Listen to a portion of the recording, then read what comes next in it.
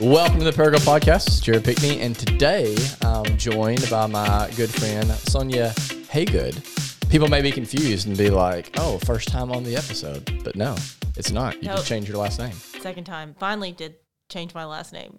Yeah. So, like, what are you going to do, like, now? I mean, are you still including Fonticiella in there anywhere, like as like, you know, Sonia, like so people know, like, oh, this is the lady we voted for, or no, are you just dropping it all together? Well, I mean, I think it'd be too much to put both names, because Fonticiella is a pretty long last name. It's pretty long. Hagood's not that short either, but no, so it's, you know, I've been putting on all my paperwork and everything, Sonia F. Hagood, to hopefully signal it's that girl with the crazy long last name. She's got another funny last name. So, it just, you know, it took me a while to change it, but it's a small district. People's going to figure it out. They're going to I feel like they will. You know, I've still got like 3.5 years left on my term, so hopefully you'll have the reputation. It'll be all right. It's so good to be able to have you back on. Obviously, I don't remember what episode it is. You might have to go back and look at it, Chris. But for those who might be interested in learning more about Sonia's history and kind of how she, you know, got to where she is today and all that, you can go back and you can listen. We grew up together. Mm-hmm. And so, or at least we're in high school together, and so go way back. And I'm super proud of just where you are and the work that you're doing. I would love to just start our conversation, because we've not talked a lot since the race is over, since you got elected. Last time you came on, you're right in the middle of it. What was that like running for office? Like, tell me kind of the good, the bad, and the ugly. Like, what did that look like? Like, how much time did you spend? Like, what was it like? It was wild. So, I think I said this last time, like, never in my wildest dreams did I think I would ever run for office, but here I am. And it was just kind of a throw yourself in the fire and just go. So it was a ton of being out and about, visiting with people, going to events, and trying to juggle that. I mean, my family was just instrumental in allowing me to be able to do this. And were a big part of my team. If it wasn't for like my parents and my husband and even the kids being out there helping, I mean, I'd have Nico and Ava Grace would get in the back of the golf cart with me to go like knock on doors in neighboring neighborhoods that we could get to in the golf cart. Because they wanted, so that was like I'd be like, I want to spend time with my kids, but I've got a campaign, mate. How are we going to do both? Mm-hmm. So there was a lot of that. And you know, there were a lot of really good parts, like meeting people, talking to people. I made some great friends along the way that are going to be lifelong friends. Mm. And then there were some obviously negative parts of it because of the nature of it. You know, on my way over here, I was driving I had court in Crittenden County this morning, and then I drove back over here for this, and I was listening to the Parallel podcast and listening to Brad Snyder's podcast, and he was talking about his campaign and how clean it was. And I remember because I was going through it at the same time he was, like, they did not have all the nasty mudslinging stuff that we did in mine. And man, I just loved it. I loved watching that sheriff's race because all those men respected each other. They were running on their own merit, and that's just how it should be. You think that's because they actually knew each other, like Steve and Brad? Like, do you think that, because I'm guessing, is it Martin? Was that his name? Like Martin Lilly was mine. Lilly. I'm guessing y'all didn't probably know each other real well. We worked together beforehand. Oh, really? Yeah. I didn't know that. So when I was public defender, he was the prosecutor, one of the prosecutors that I worked against quite a bit in Craighead County. I did not know that. So, but it was, I think it's more than that. I think it's more than that they knew each other. I think it was that those men just have honor and integrity at the core of their beings, whereas, you know, that's not the same for everybody. Yeah. How did you deal with that personally? Like, knowing that there were times where you felt like you were probably being misrepresented or maybe attacked, or your character's being attacked or whatever. Like, is that something that you took personal? Or? I did sometimes. I mean, I really did. And I mean, there was a point where there were, you know, threats being made about things that would affect my children that were just not true and taken taken completely out of context. And that made me mad because, like, nobody messes with my kids. Like, I'm not here for that. Yeah. And the campaign did not matter. If that was about to start, then politics aside, I was going after whoever was doing anything to my kids. Sure. Absolutely. Rightly so. And nothing happened. Yep. As far as the kids go, but there were, like, it got that nasty where it was like rumors were, because you hear about stuff, right? Like, the thing doesn't happen until like you know about it before it happens, whatever the negative attack is going to be. Like it's not like it happens and you're surprised. You start carrying these, it's what we call whisper campaigns of stuff. And that was one of them. And I'm not saying they were going to do it, and I know that for a fact. It was just stuff that was coming up to me that I was prepared to deal with. Yeah. If necessary. Thank God it wasn't necessary. Right. Well, I'm glad that you persevered through it. I want to hear just kind of really what does the day-to-day look like for a district attorney? I'm assuming most people listening to this are not an expert in the law. They don't understand how the district court system works. I don't. And so maybe just tell me a little bit about kind of like what your day-to-day looks like, kind of what your role is. And then in that, like, I would be curious, this may be a silly question, but like what is the kind of chain of command in the district court system? Like who reports to who, that sort of thing? Because that's just something I have no idea. Yeah. So there's 28 judicial districts in the state of Arkansas. So there are 28 elected prosecutors, and then below them are their deputies and everything. Each judicial district has a certain amount of judges that work in that district. So I think ours is 12.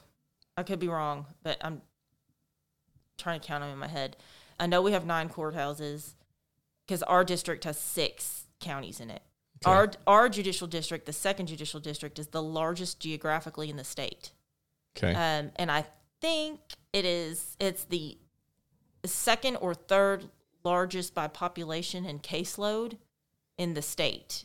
So it's one of the biggest ones. So, I mean, you think like the largest ones are like Pulaski Perry counties, which is the 6th judicial district.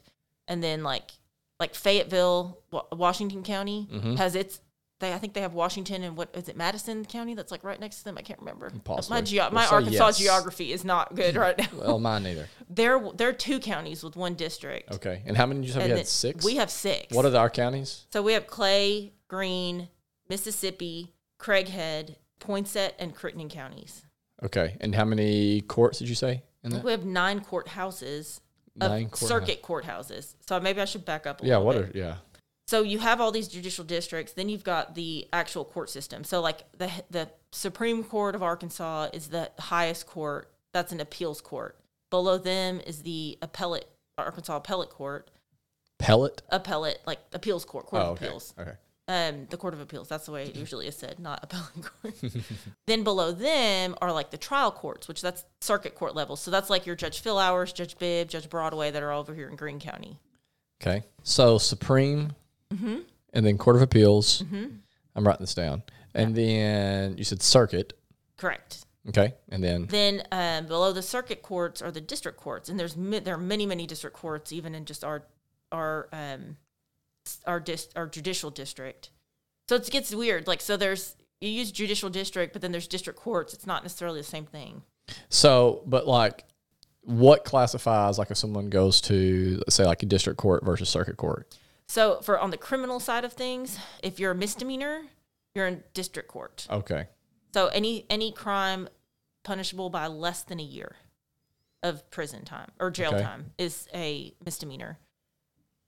Okay. But you also have like first appearances of felony cases in district court. So those district court judges are really important because they're usually the first judge that any person coming into the criminal system sees, even before they make it, their case gets officially filed and it's assigned to one of the circuit court judges at the trial court level. And so circuit court will be anything beyond something that's punishable for more than a year. So, and we can, circuit courts can do misdemeanor cases, but usually we don't ever send those up unless there's an appeal from misdemeanor, like the district court to the circuit court, or if there's misdemeanors attached to a felony charge that gets filed altogether in one case.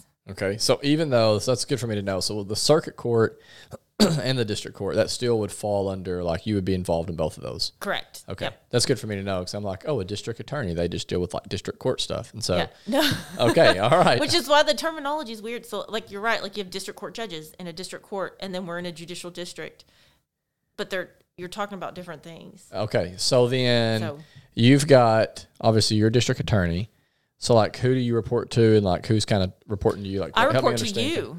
Okay. The people, that's who I report to. So I kind of see it as like y'all have hired me to manage your law firm that you have hired with your tax dollars to prosecute crimes in your community. And how do you work for me? So like if I'm guessing like you actually, you do listen to people, but like what are people complaining about? Like what are they coming to you about and saying, hey, we need you to do something about this? Most people go directly to the local prosecutor, the deputies that are below me. And I hate saying below me, but that's just if you're asking for like a chain of command thing. That's exactly right. Then that's what... like who reports to who. Yeah. Right. So, because I don't... Just to be clear, I don't consider them below me. Like, I know you don't. But that's my language, not yours. And how many deputies? There's we have 23 deputies right now. So there's several per county then. Yeah, there's a lot. So it's essentially like running the largest law firm in Northeast Arkansas. Okay. Is what I'm doing. Okay.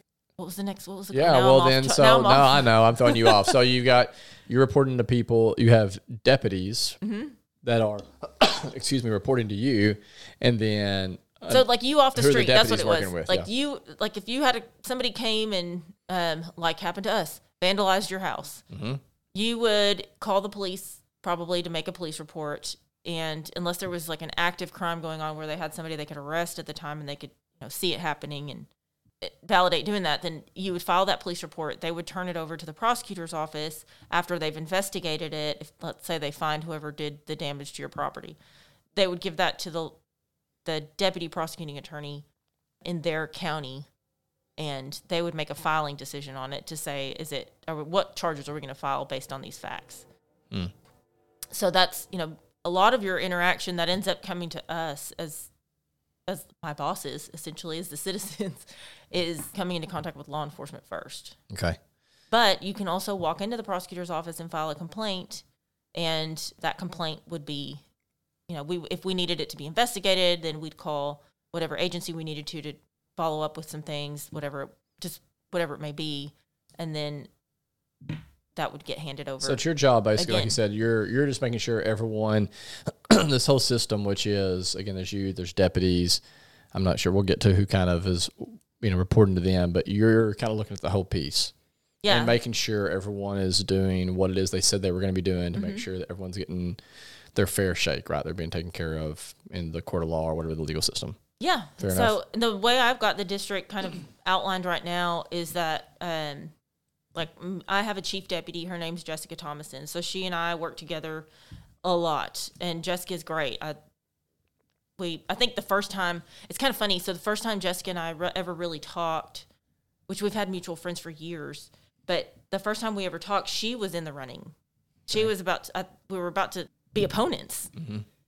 And she called me and we were talking on the phone, just, hey, hi, I know we're going to see each other, and if we're doing this, and I stopped for a second and I said, man, I feel like we were supposed to be best friends, not opponents. And it's funny because now it's kind of turned out like we're heading in that direction. Yeah, that's cool. So we didn't end up opponents, but Jessica has been just a tremendous value to me and a good source of just sounding board and making sure that I'm, doing things right. I always like to talk things out, and she's great for doing that. That's and she's a wonderful problem solver.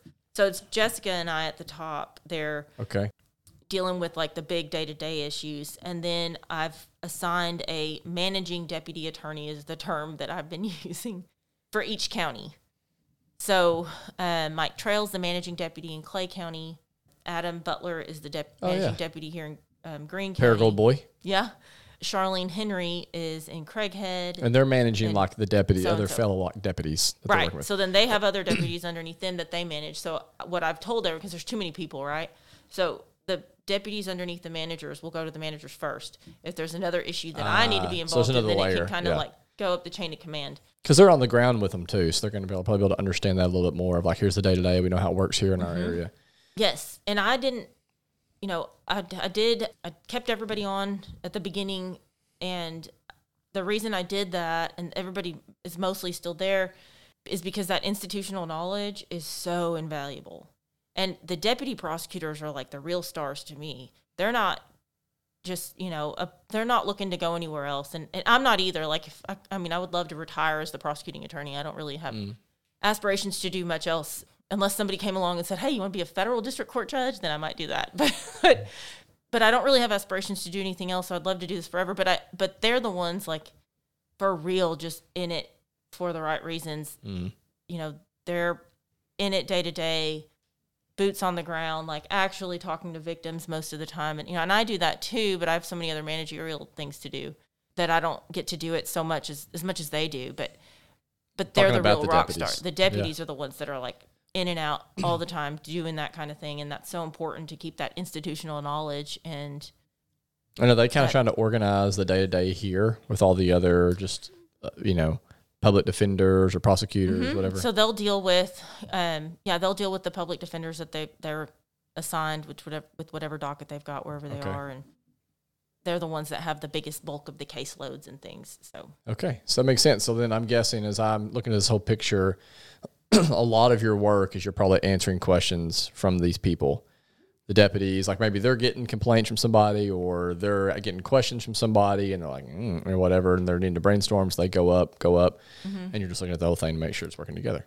Yeah. So I'd love being in the courtroom though. So I've been trying to like pull some cases from here and there. Yeah. You weren't able to be with us. I guess it was a couple of weeks ago because you're, and I know you can't talk about it, but you were in court, and I know there's whatever's happening there. I guess a guy had kidnapped a girl, and that's in the process of they're trying to figure all that out right now. So I know you can't talk about it, but I was curious, knowing that, like, do you have to be there in court, or is it something that you're choosing to do? And if so, like, why do you still want to be there and a part of some of these cases? So I'm not lead on that case. That's Adam Butler's the lead attorney on that case. But because I'm the elected, I feel like I need to be at most of the trials, if not all of them.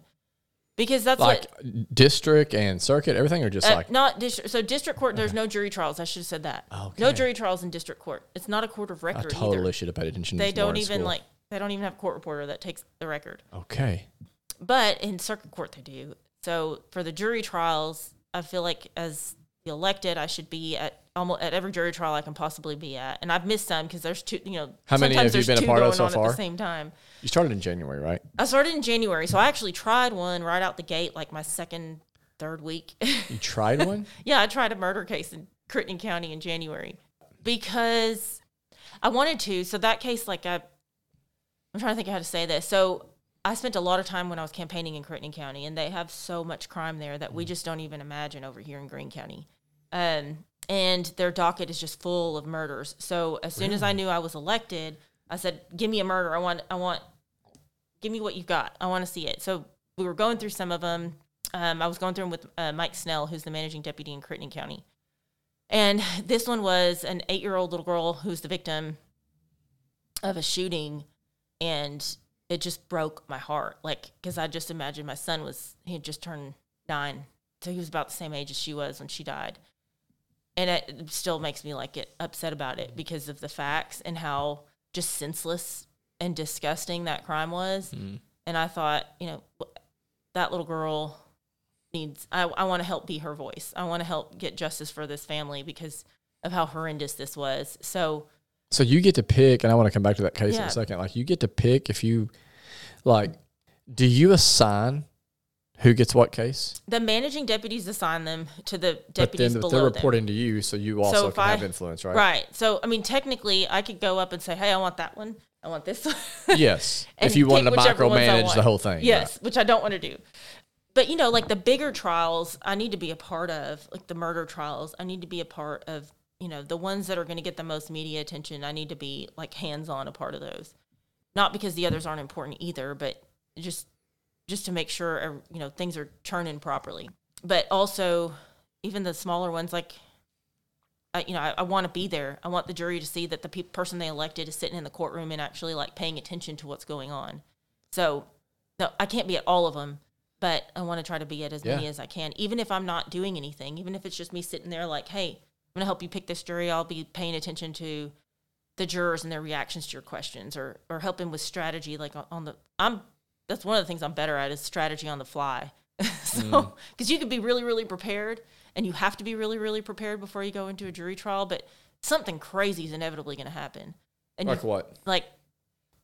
There's always weird subplots and witnesses that come out of nowhere. That 8-year-old little girl victim, they had a witness come out of nowhere God, I even remember her name, but I don't want to say it like publicly.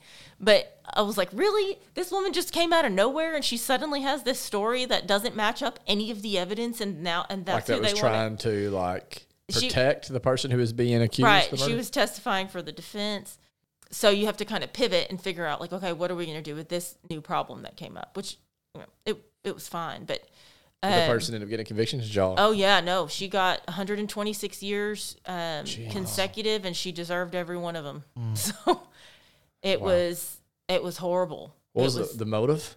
The facts were that there was some groups of kids over there that were playing with, the splat ball guns. Yeah.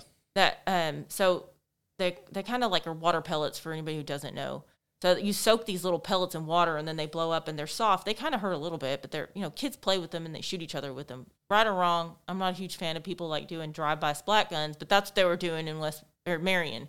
So these kids were coming around to different neighborhoods and they were playing with these guns.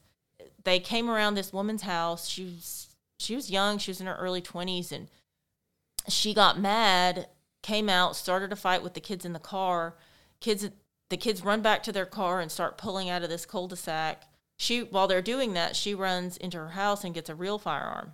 Well, other kids in the neighborhood were like, oh, hey, there's a splat ball gunfight. Let's go see what's going on. So this little girl, Jemiah Hall is her name, comes over with her cousin who was babysitting her, who's 12, 13 at the time.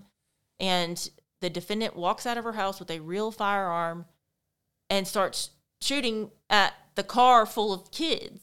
And what the evidence showed was that the bullet ricocheted off the car and hit little Jemiah in the head. And she ended up dying because of that. But it's like, I mean, in what world do you think it's okay to walk out of your house and shoot a gun at a car full of children who are playing? Right. Maybe it's annoying. I'd probably be annoyed too, but maybe call the police. Yeah. Or tell them don't come back. Options. Like, you've got so many other options. It should have elevated, to 0 to 100 like right. that. So when you get a call like that, and I know you've had many cases, and I want to talk about the public, because you're a public defender for a while too, and I want to talk about your case in Osceola, because you've been on the other side, where someone's been accused of murder, and you thought they were innocent. I'm curious, so what does that look like for you? You find out about this murder. Where do you start? Are you going and looking at police reports first? Just walk us through kind of bullet point. What does it look like for a prosecutor to take over a case like that from kind of start to by the time you get to the trial? What I normally do is, if I'm getting ready for a trial or I know a case is going to go to trial, I'll look at the jury instructions first. So for those who've never been in a jury, what the judge will give you and the lawyers prepare for him or her to do so is a list of instructions. And those instructions give you the elements of a crime. So it's kind of like a checklist of what the state has to prove in order to get a conviction. So I'll look at that, make sure, just to remind myself of what the elements are, and then start looking at the discovery or the police reports, the videos, whatever other evidence they have. I'll just start sifting through all of it. I usually start with the police report that gives me whichever report has the most condensed, summarized version of the total events, because then there'll be maybe 100 others that have. Do you feel pretty good about after you read that report, I know if this person's innocent or guilty? Not just with one police report, no. Okay. I then go back and look at everything. Okay, so, which would be what? What else are you going to look at? Videos. So if there's body cam videos, dash cam videos, maybe there's surveillance videos, or witness statements. Did somebody write one? Is there a recording of an interview?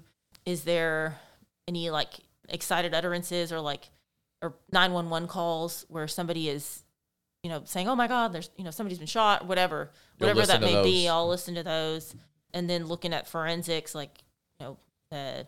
whatever the ballistics say about a bullet or a shell casing, and did it come out of a certain firearm, or whatever it may be, fingerprints, DNA, all that stuff. And whatever convinces you the most that you're like, oh, this guy's guilty. That's the stuff that you're thinking, okay, I'm going to include that whenever I go to trial. I'm definitely going to bring this up. Kind of thing. So those are now, especially with being on the prosecutor side, that's what I'm definitely trying to look at is, do we have the evidence we need to meet every one of these little bullet points that the jury has to check off? And then someone's getting up, and obviously they're defending the person, and they're getting up there, and they're saying, oh, well, they didn't think the gun had a bullet, or whatever the thing is. And you're over there taking notes.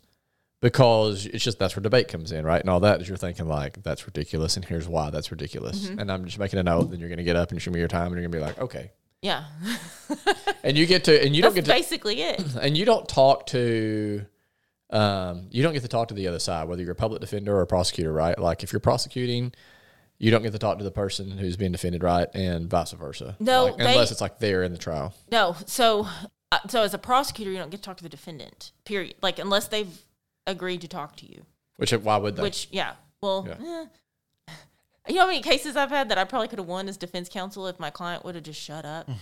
But because they think I'm going to convince this prosecutor I'm innocent. Right. They're going to love me once they realize how charming I am. Exactly. That's exactly. This guy would never kill anybody. Yeah.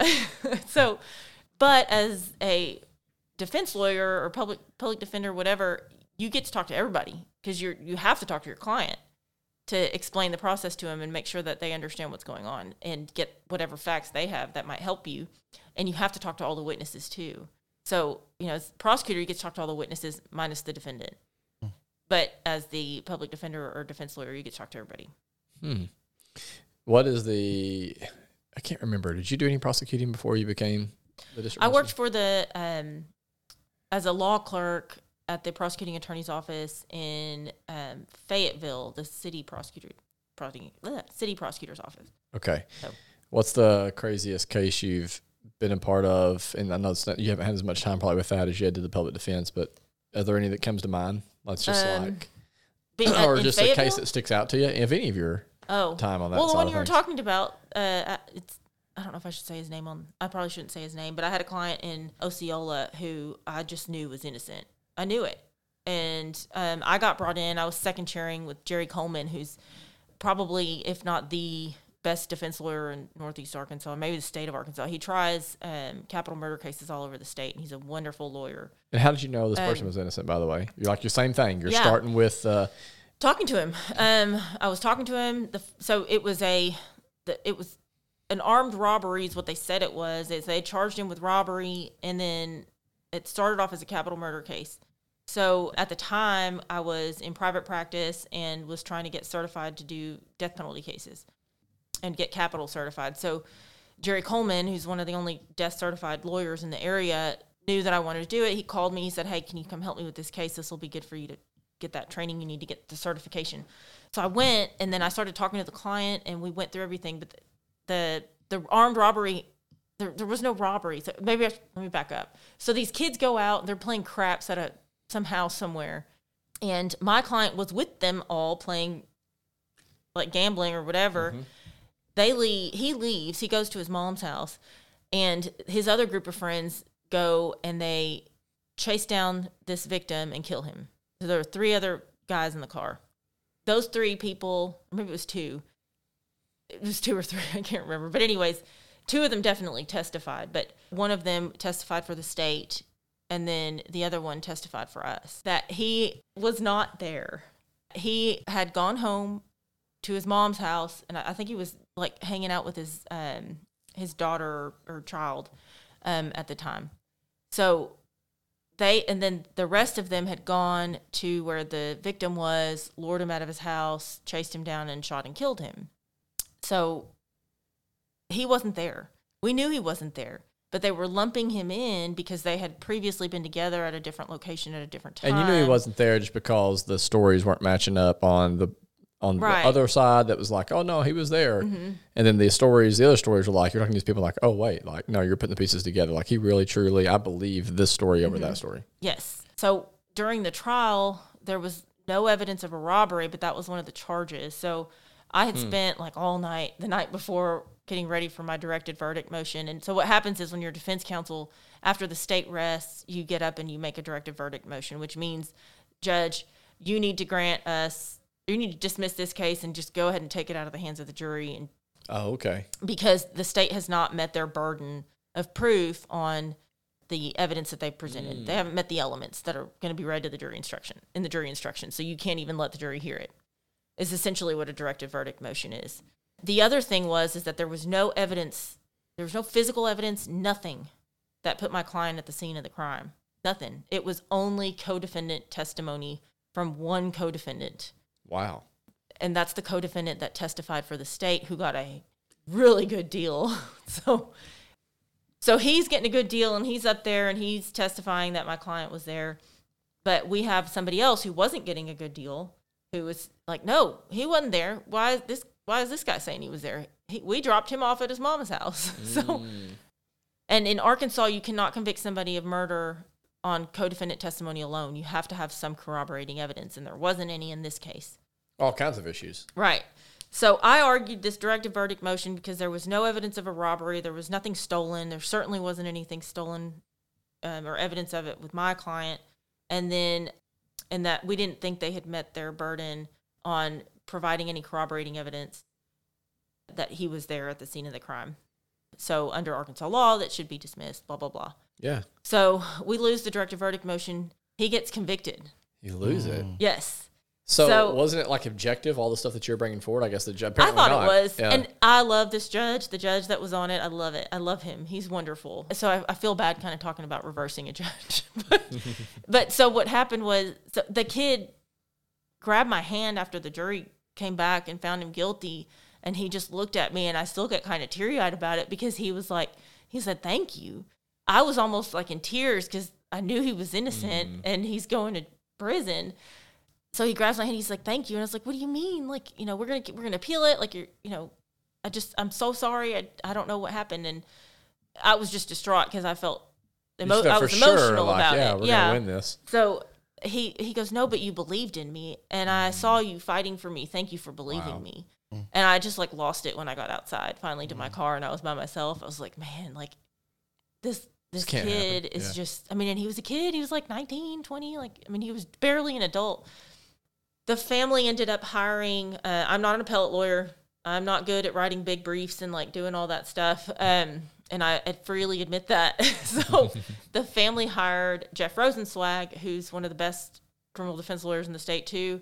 And he used those arguments that we made at trial to get the case reversed and dismissed, which is almost unheard of. Like, you don't usually hear of a case getting reversed and dismissed. So he gets sent off to prison? So he was in prison during the appeal process.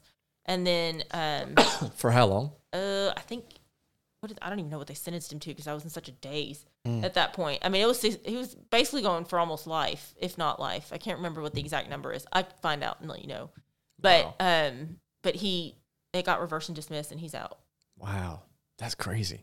So that is a wild story. Yeah, he was innocent. That had to feel so rewarding. It did, and I didn't write the brief, but like, in Arkansas, if you don't make the objections at trial, then you waive them.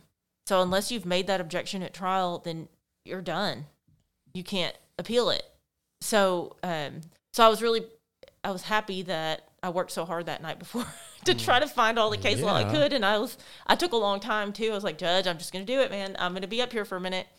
I love the fact that you were moved to tears and that I know that was emotionally exhausting, but yeah, it's just I don't know. It just makes me even more just thankful that you're the position that you're in, because you aren't just like, I just needed this is just a power trip for me, or it's just about money for me, or it's just like whatever. It's like, no, you genuinely care about people, and you want to make sure like that they're taken care of. I'm interested. I think I asked you this last time you were on, but I don't remember what you said about it. Like, how do you defend, or have you had to defend people that you knew were guilty?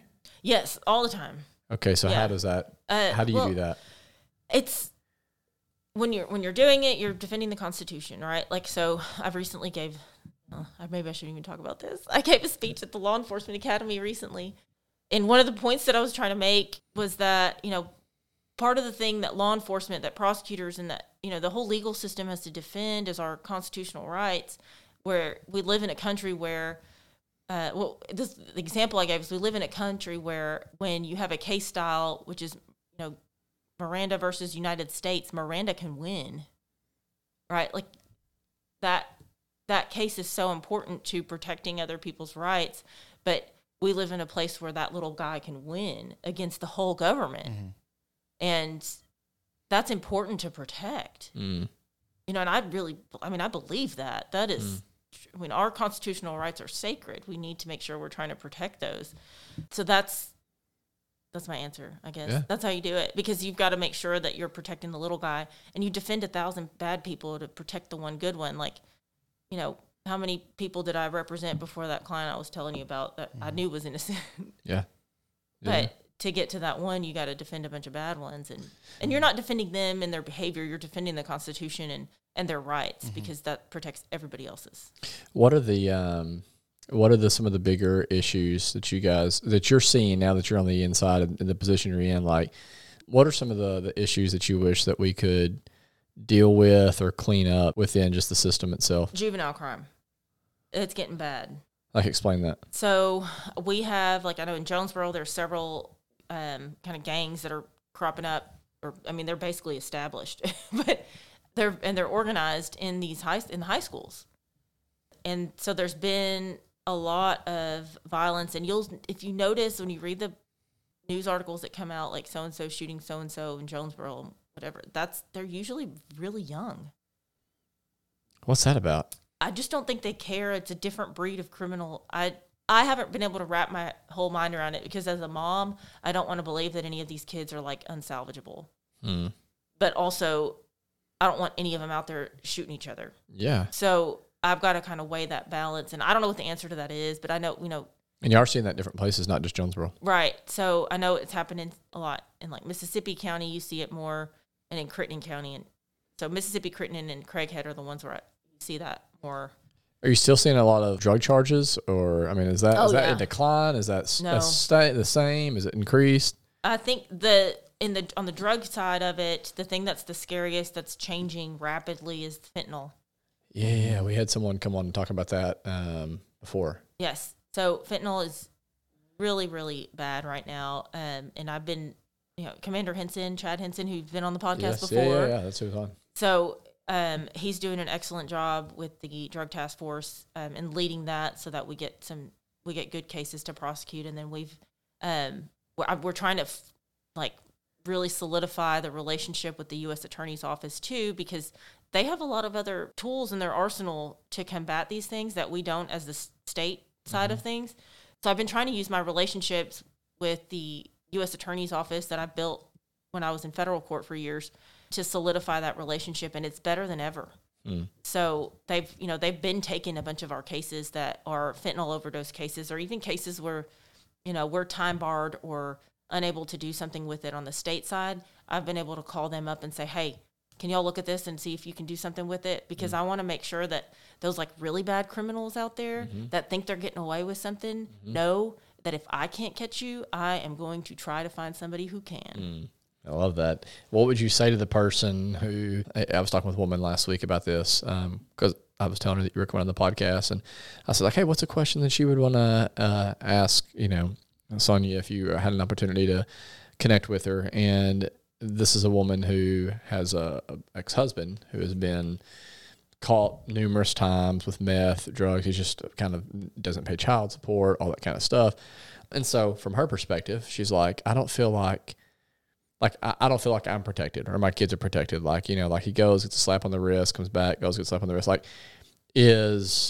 Is that fairly common? And if so, why is that? I think from her perspective, just on the ground level, as a, citizen, we're not as tough on some of these people as we should be, or whatever, who are kind of repeat offenders in her mind. I get one time, whatever, slap on the wrist. But is that the case? Is it, and if so, is it that we're so overrun with cases that it's you can't prosecute everybody?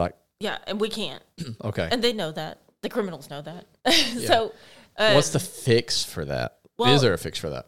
So I think it's a long-term issue. It's not going to get fixed overnight. I think that, now I can't even remember the name of the act, but there was a huge Criminal Justice Reform Act that was passed in the legislature this last session, which I'm excited about. It's a big, huge bill. I think it was a couple hundred pages long.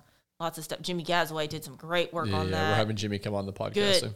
Make sure he answers questions about that or talks about it. What was it called again? Was it the Protect Chris? Arkansas Act or something? He worked a long time on it, though. Yes, he did. He did really good work. We've had several people reach out and be like, you got to get Jimmy on to talk about that. Yeah, that's yes. What was it called? Protect Arkansas. We should all be really proud of Jimmy and commend him for being at the head of doing that and being from our area. And I thank him. Thank you, Jimmy, for doing that. Because there's some really good stuff in there. And I've talked about it. I talked about it last time I was on. I think it's backwards to just go ahead and have a parole system that like says on the front end before you even plead guilty that you're going to get out really fast. Basically, like your 10-year sentence means like 2. Yes. I don't think that's fair. It's being disingenuous to the citizens to say like, hey, we're getting these big sentences, which my 126-year sentence, she won't get out. It's too long. but anyways, but that's a problem. And I think, I'm glad that the legislature and our executive branch and the governor and, Tim Griffin at the AG's office are paying attention to those issues, because her concern is valid. Because that's what it seems like. Well, man, they just told me he was going to prison for 5 years and he came home yesterday. Like that's confusing to the public in a way. And it's because there's not enough beds. Yeah, like a lot of time it's bed space, or they don't have places to put them, but they're also part of the Protect Arkansas Act that I really like is that there's a lot of reform in there too, where there's some restorative justice measures so that they can do programming in prison and get an education or take different classes to get a better job when they're out, things like that give people the tools to do better when they are released. That side's important too. Like we can hammer all day long, but that doesn't change the behavior. Absolutely. I've never met somebody who went into prison for a long time and came out better unless they were doing something in the meantime. 100%. Because imagine if you're just, like, we all went through COVID and you were sitting in your cozy, comfy house, right? And we're all going nuts during COVID. Imagine just sitting in a jail cell where you're, communal toilet and like it's just really horrible. Yeah. Rightfully so. Like, I'm not saying they should have, the 4 seasons treatment or anything, but you got to think about what that does to somebody's jacks you up mentally. I'm reading a book right now. It's the best memoir I've ever read by a guy named Joseph Nouse, and he's was a leading attorney in Los Angeles and got addicted to drugs and had battled sex addiction and prostitution. Just went like crazy. He had a terrible home life, but became like a phenomenal attorney, and then had this back this kind of private life. Anyways, he gets busted, goes to prison. And he talks about in his book, people will ask me, did you get good treatment since you were? And he's like, dude, I was nobody. And he's talks about it's hellish, no matter who you were out there, prison is prison. And it's really, really hard. And they'll jack with you. And I read a book recently called The Well-Gardened Life. And it's basically talking about how a lot of prisons, maybe not a lot, but there's this new thing where prisons are creating gardens. Even garden spaces, something as simple as a garden space. And then they're giving the inmates responsibilities to care for the garden, to plant, to weed, all of that, to harvest. And it's amazing how just little things like this, they're seeing results of just giving someone dignity, giving them a job, giving them the ability to get some vitamin D and all that. It makes a big difference. And so I'm excited to get Jimmy on to hear him talk more about that. I guess the last question I want to ask you before we move into rapid fire is, what are you most excited about? You said what, 3 years? Ahead of you? 3.5 years ahead of you, yeah. A little more than 3.5 because I'm only... Yeah, that's right. I guess yesterday was... I'm starting my 5th month. That's awesome. So I am most excited about the camaraderie that's starting. So our district is so big geographically that they've kind of all the counties have kind of been in their own little world and have never really truly communicated. So, but now with technology and everybody getting used to Zoom and things like that, it's so much easier for us to be able to get together more often and do that kind of team building where we're all together. You're not alone. Poor Mike Trail is up in Clay County by himself all the time. And he probably thinks I'm annoying, but I'm like, hey, are you doing okay up there? I just want you to know, That's cool. There's somebody else down here to help you if you need it. I know you're good. But I just want you to know I'm here if you need me. And I probably call him I don't know, every couple of weeks to just say that. That's really awesome. I'm sure he feels really cared for by that. Well, I don't know. He may find it annoying, but anyways, I just that relationship building I think is so important because we don't know who all we know that could help with something, right? I had Jessica Thompson, my chief deputy, she's building relationships with LeBonner right now with some of the doctors that work on child abuse cases that could possibly help somebody in another county that she's not even working in at the time.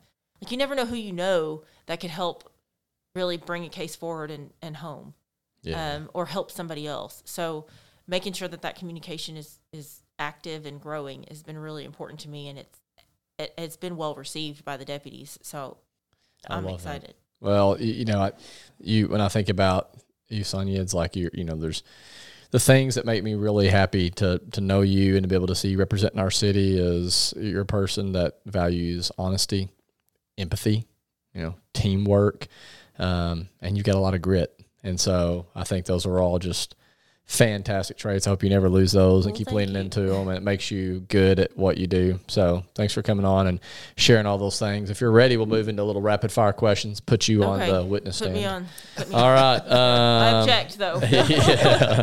All right. What is the last show or movie you watched or the last book you read? Oh, we've been watching Succession, my husband and I. And then the last book I read, I don't remember the name of it. I can't remember, but it was a book about I guess she's one of the last living Holocaust survivors. Oh, wow. And she told her story she literally grew up in it. And I think she was like 8 whenever the war ended. So she like grew up in it, and it was phenomenal.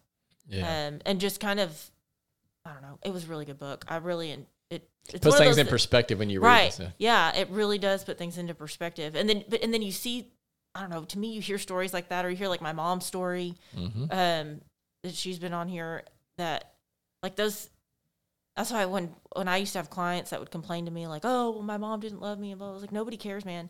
Somebody like somebody else had it worse, I promise. And I'm not saying that thing was bad, but you've got to figure out what you need to do to correct your behavior. You can't use that as a crutch or an excuse to like, now I can do whatever I want. You're going to feel sorry for me, right? It's like, I'm really sad that was your background, but you have a choice to make now. Yeah, that's not a get out of jail free card. Exactly right. So, anyways. Is that the daughter of Auschwitz? Is that the name? Yes, I think that's it. Yeah. It was really, really good. The daughter of Auschwitz. And it's a fast read, too. I read it on one I've mentioned this book several times, but if you like that read, check out Viktor Frankl. Is that his name? Man's Search for Meaning. So you would really, I think, Sonia, like that book. Is that right? Viktor Frankl? Man's Search for Meaning. So he was in Auschwitz, and then later in life became a therapist. But he talks about, like, what is it that allowed him and other people to survive while others just kind of gave up and died. And he basically talked about you've got to be able to find meaning in the midst of your suffering. And he was like, like most people just eventually, like, if they didn't die because necessarily starvation or whatever, they just lost hope. Like, what's the point of all this? And they just gave up. And he's like, he was able to continue to find meaning and purpose to live in the midst of all the pain. And he's like, that's huge for people. So it's a great read. Yeah. I need to read that. That's a really good perspective. Oh my gosh. I hadn't thought about it like that. Yeah, I think it's sold like 2 million copies or something like that. It's crazy. The first half is he's explaining like what the conditions were like in Auschwitz, and then he's basically sharing like from a therapy perspective, like here's what I learned. And he it's crazy because he says that all of our life is like a concentration camp, in that at one point, like, we're going to be stripped from some of our privileges. And at one point, like, we're going to experience pain that we didn't ask for. And at one point, we're going to eventually die. He says now in concentration camp, it just all happens like that, where the men spread out. So he applies it to real life of like, here's why you need these things for real life stuff. So anyways, It's really good. Favorite song right now, or favorite band right now? Last time you came on, you talked about Radiohead. Right. That was so I'm going to go way off into a different direction. That's fine. Are you going to give me something like country related? Yeah, baby. Taylor Swift. Okay, man. She's not really country anymore. Not anymore. But I got to go to her concert, her new, the Eras tour. Yeah. Man, that thing was good. Yeah. I was like, I just thought, 80,000 people, this has to be horrible. Because I used to love going to shows in college and high school and stuff. We'd go to the little shows. And, sure. Little 7-foot Sharon action. Right, 7-foot Sharon. But I was like, 80,000 people, but that thing was amazing. Oh, I bet. My wife went and saw her in New Orleans years ago. And said it's really good. She needs to go again. Let her go again. It was amazing. Oh, it was so good. She's super talented. She really is. Like, I don't know how, like, the way that, I don't know. It was just wild to me to see how that one little person on the stage can make everybody go crazy. Oh, man. It's nuts. And feel like they're a part of what's going on in such a big atmosphere. But and her music, I'm not familiar with all of her music, but I know my daughter likes some of it, and I listen to it. And I would imagine if you're in your world and you're always like crime and injustice and murder, it's like, I need some poppy, like, Taylor Swift sometimes, just to lighten the mood. I do, yes. What is your favorite meal? What's currently your favorite meal? So lately, generally I always like Justin's breakfast or my grandma's food, but lately I've been drinking like the Tom Brady protein shakes. Tom Brady protein shakes? Yes, they're so good. Where do you get those at? His protein, you just order it from whatever his website is, but I like the pea protein, and he's got that vegan protein because he's really... Yeah? I'm not vegan, but having the non-dairy protein is better for me. Jeez. So, anyways. Protein shake? I know, I'm weird, but that's what I've been like craving I've been lately. seeing you in the gym, too. And I've been trying to work out, so... Dang, I've been with the protein shakes, put some strawberries. Tom Brady. TB12sports.com. That's it. Yeah. Wow. Maybe he'll give me like a... Yeah, he probably listens to the Paragold podcast, I'm sure. I'll forward this to him. Please do. Yeah, maybe he'll send me Text him the link. A big I got his number. Can of the protein. Or maybe I'll just get free protein for life. That would be fantastic. That would be really good. Share some of the wealth if you do. What's on your nightstand right now? Oh, gosh. The diapers and wipes are off the nightstand. That's great. She's sleeping Congratulations. through the night. Yes, that's a big milestone. Probably feel like you're an actual human being now. Yes, I do. No, just watch charger, my glasses. That's it. Okay, excellent. Give us a snapshot of an ordinary moment in your life that brings you great joy. Oh, this may be kind of like what I said last time, but like I guess even last night, like Emma, all the kids were home last night, all 6 of them. And Emma was just in like the best mood. So Emma's the baby and she's walking and she's a year and a half. And she was just sprinting from one room to the other and like giggling with one sibling and then running back. And Justin and I were just sitting in the foyer watching all of this go on around us. And it was just really nice to just sit there and like witness the joy that each one of them have and like sharing it with each other. And that little giggle, man, that thing that echoes down the hallway, and it's just like contagious. Absolutely. So. I was just thinking God of the day, or actually this morning, because I was outside playing soccer with my son, my middle child, yesterday, and my youngest son had his window open, and my wife was in there playing like Legos with him, and I could hear him cackling at something, and it really is just like, oh man, like you could kind of just bottle that up and keep it with you, right? So this is funny because talking about kids and like those little snapshots of things. So we took our kids on a trip this weekend, and they were wild. We had 5 of the 6. It was a chore, and literally, so Justin had just watched this video on Facebook or one of those like stupid scrolling apps or whatever where you can like watch it for hours. But he said he'd watched one where this man was saying every time you think that you're overwhelmed with your kids or whatever it is, like just think about when you're 80. Like when you're 80, you're going to think back and think like, oh, I wish I could go through all that. So all weekend, every time something like they would get wild and something, he and I would look at each other and be like 80, 80, 80. That's awesome. 80. That's huge. I'm about to finish a book by Phil Stutz. It's called The Tools. There was a Netflix documentary that came out that Joni Hill produced. But anyways, in the last chapter, he calls it Jeopardy. He has these 5 tools, and Jeopardy's one of them. And he's talking about we get in these ruts where we're not doing the things we need to do. And he's like, you need to he literally says that. It's like you need to imagine yourself, he says on your deathbed, but then like envision yourself getting up and basically saying to the self that you're in right now, like live with perspective. Like kind of what you're saying, like 80, 80, 80, like it's very important. We said 80 a lot. People thought we were weird. That's fantastic. We'd be shouting it across the museum, 80! That's awesome. Hey, whatever works. I'm going to remember that. People listening is probably going to remember that. Last question. What's one thing that you're deeply grateful for right now? Oh, gosh. I'd say Justin right now, because amongst the chaos, like campaign's over, this job is demanding. He's just been like fantastic and so supportive and just like the partner people dream having, and I'm lucky I got him. That's awesome. He's all mine. That's great. Well, it's always a lot of fun hanging out with you. I feel like this has been a really rich time for me. I know it has for those who are listening. So thanks so much for making space to be here again. Thank you. Anytime. All right. And Sonia Hagood has left the building. So now you've had an opportunity, Chris, to record the episode with her mom. Technically just one Sonia Fonacia. That's right. It's not 2 anymore.